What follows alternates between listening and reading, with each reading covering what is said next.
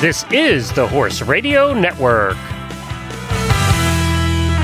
This is episode 495 of the Stable Scoop Radio Show. Please support our sponsors as they make this show possible. Our sponsor this week is Graywall Equestrian. The rest of the scoop this week brings us a BizStam original called Girls and Horses. Listen in.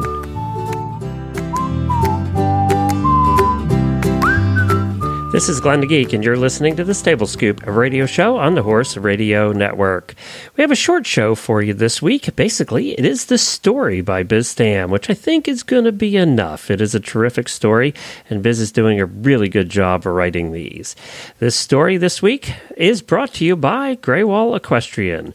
Graywall Equestrian is dedicated to providing top-quality products from everyday essentials to something special for the show ring.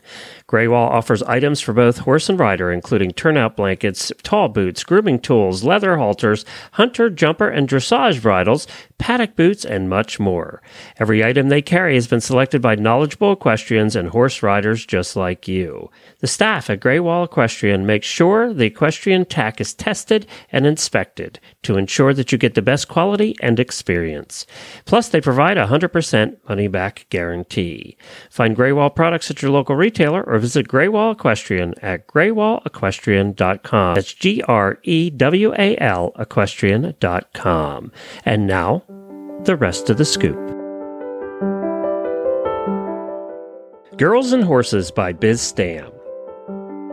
Girls and horses represent one of the great pairings in life, but equestrian sport for many years was exclusively a boys' club.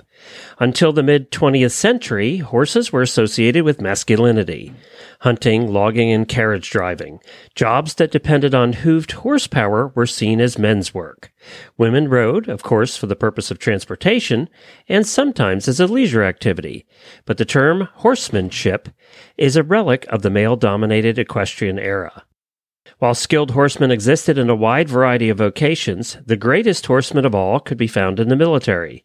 For centuries, men have been shaped into adept horsemen within the ranks of cavalry units.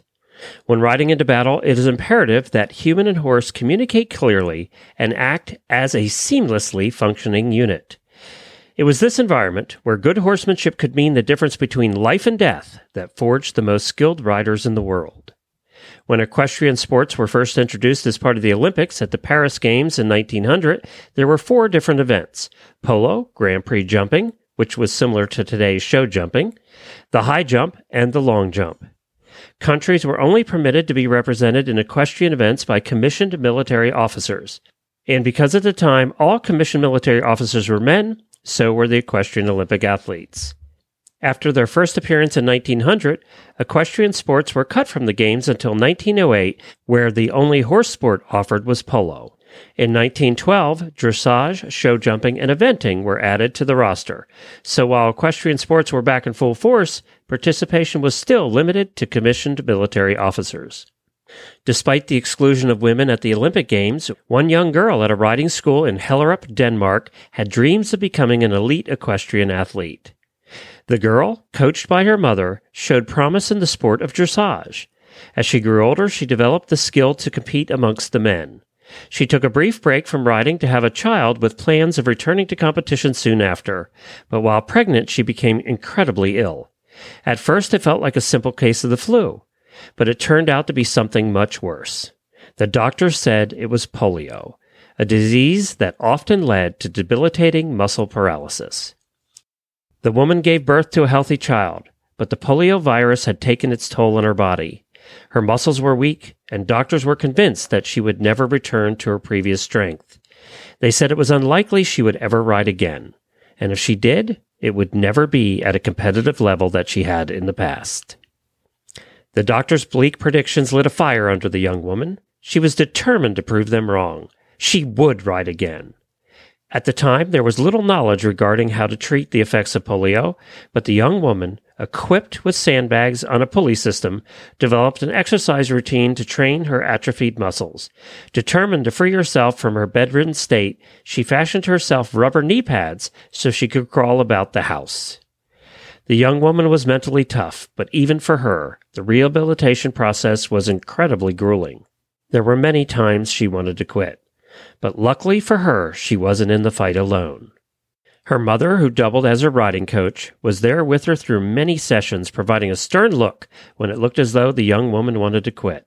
We're all aware of the power inherent in the stern look from a riding instructor, let alone your mother, and those looks were enough to keep her fighting through the pain and fatigue.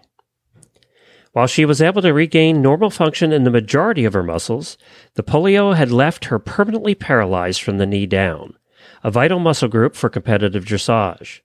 The paralysis left her unable to mount or dismount her horse without assistance, but with the help of her husband, she found herself able to ride once again.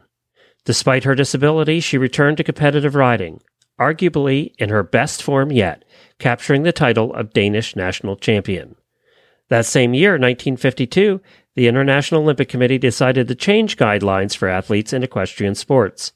A man no longer needed to be a commissioned military officer in order to compete. Now any man could represent his country as an equestrian athlete. And while women were still excluded from participating in show jumping and eventing at the Olympic level, they were now permitted to compete in dressage.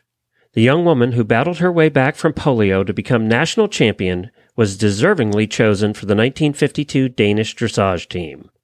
At the Olympics, she put in the performance of a lifetime, and while it wasn't quite enough to clinch the gold, it was enough for the silver. Medal ceremonies at the Olympic Games are known for being emotional events. Years of hard work and dedication are distilled into a matter of moments. The dressage medal ceremony in 1952 is said to be one of the most emotional of all time. Gold medalist Henri Saint-Cyr of Sweden carried the young woman paralyzed by polio from her horse to the podium where she leaned on her husband for support. On that podium, the young woman, a woman by the name of Liz Hartl, became the first woman in history to win a medal in an equestrian event. Liz would go on to win a second silver at the 1956 Games, a gold at the Aachen World Championships, and 7 Danish national championships. In her mind, however, her greatest accomplishment, knowing firsthand how horses can help people in the most difficult of times, was opening the very first therapeutic riding center in Denmark. Liz Hartl accomplished many firsts in her life, accomplishments that were the result of her courage, perseverance, and undying love of horses. These milestones paved the way for a new generation of riders, ensuring that while she might have been the first, she wouldn't be the last. Girls and Horses was written by Biz Stam. Biz is an independent writer and a contributor to HorseNation.com. I'll put a link out to Biz's Facebook page if you want to get a hold of her on our show notes for today's episode. Well, thank you for tuning in again this week to the Stable Scoop Show. We'll have another show for you coming up here shortly with another great story and product reviews. Jennifer's getting more of those recorded with our listeners right now. Plus, we'll keep an eye on what Devin Horn is up to. And we have another Auditor Roundtable coming up as well.